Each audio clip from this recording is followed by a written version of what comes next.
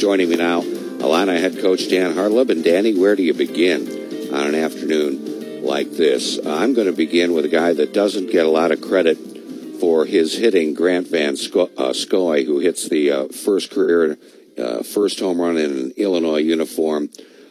Pair of singles, RBI singles, 5 RBIs on the day. He really got things going for us early in this game. Yeah, that big 2-run home run was huge.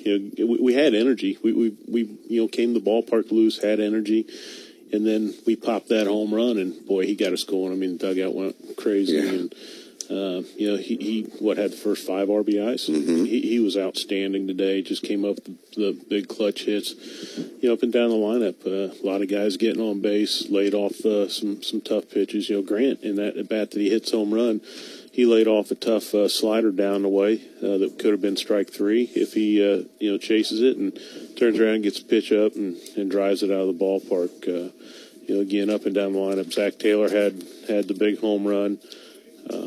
Michael Massey, I've talked a lot about, guys, separating things, and he didn't make contact his first 3 at-bats and strikes out, and then comes up and he gets a big double to score 2 more runs. And, so guys aren't pouting or getting down. They just continue to churn things out.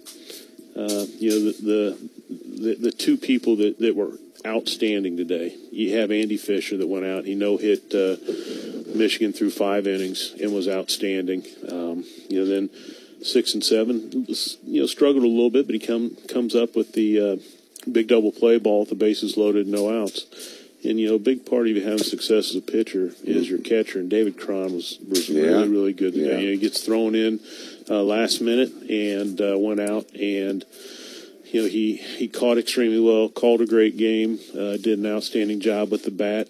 You look the inning that there was a strikeout, and on strike 3, he throws a guy out by about 10 feet at second base. That's the inning we came in with all the energy, and we score, 6 runs in the 6th, yes. Yeah, so defensively, offensively, pitching, we were really good. Really good. We've been errorless on the weekend. Don't jinx us. That's huge. Well, no, you're right. Yeah. You look. We the couple games where we looked bad this year were the couple games that we had multiple errors, and we come in this weekend and we didn't let that affect us. The last game before coming in, we have 4 errors and looked like we'd never practiced. And guys, they've worked extremely hard. This is a mentally tough group, and we've gotten through some adversity, and these guys are playing really well. So really proud of what they've done through 2, and let's go out and get another one tomorrow. Indeed, Dan. Thanks for joining us.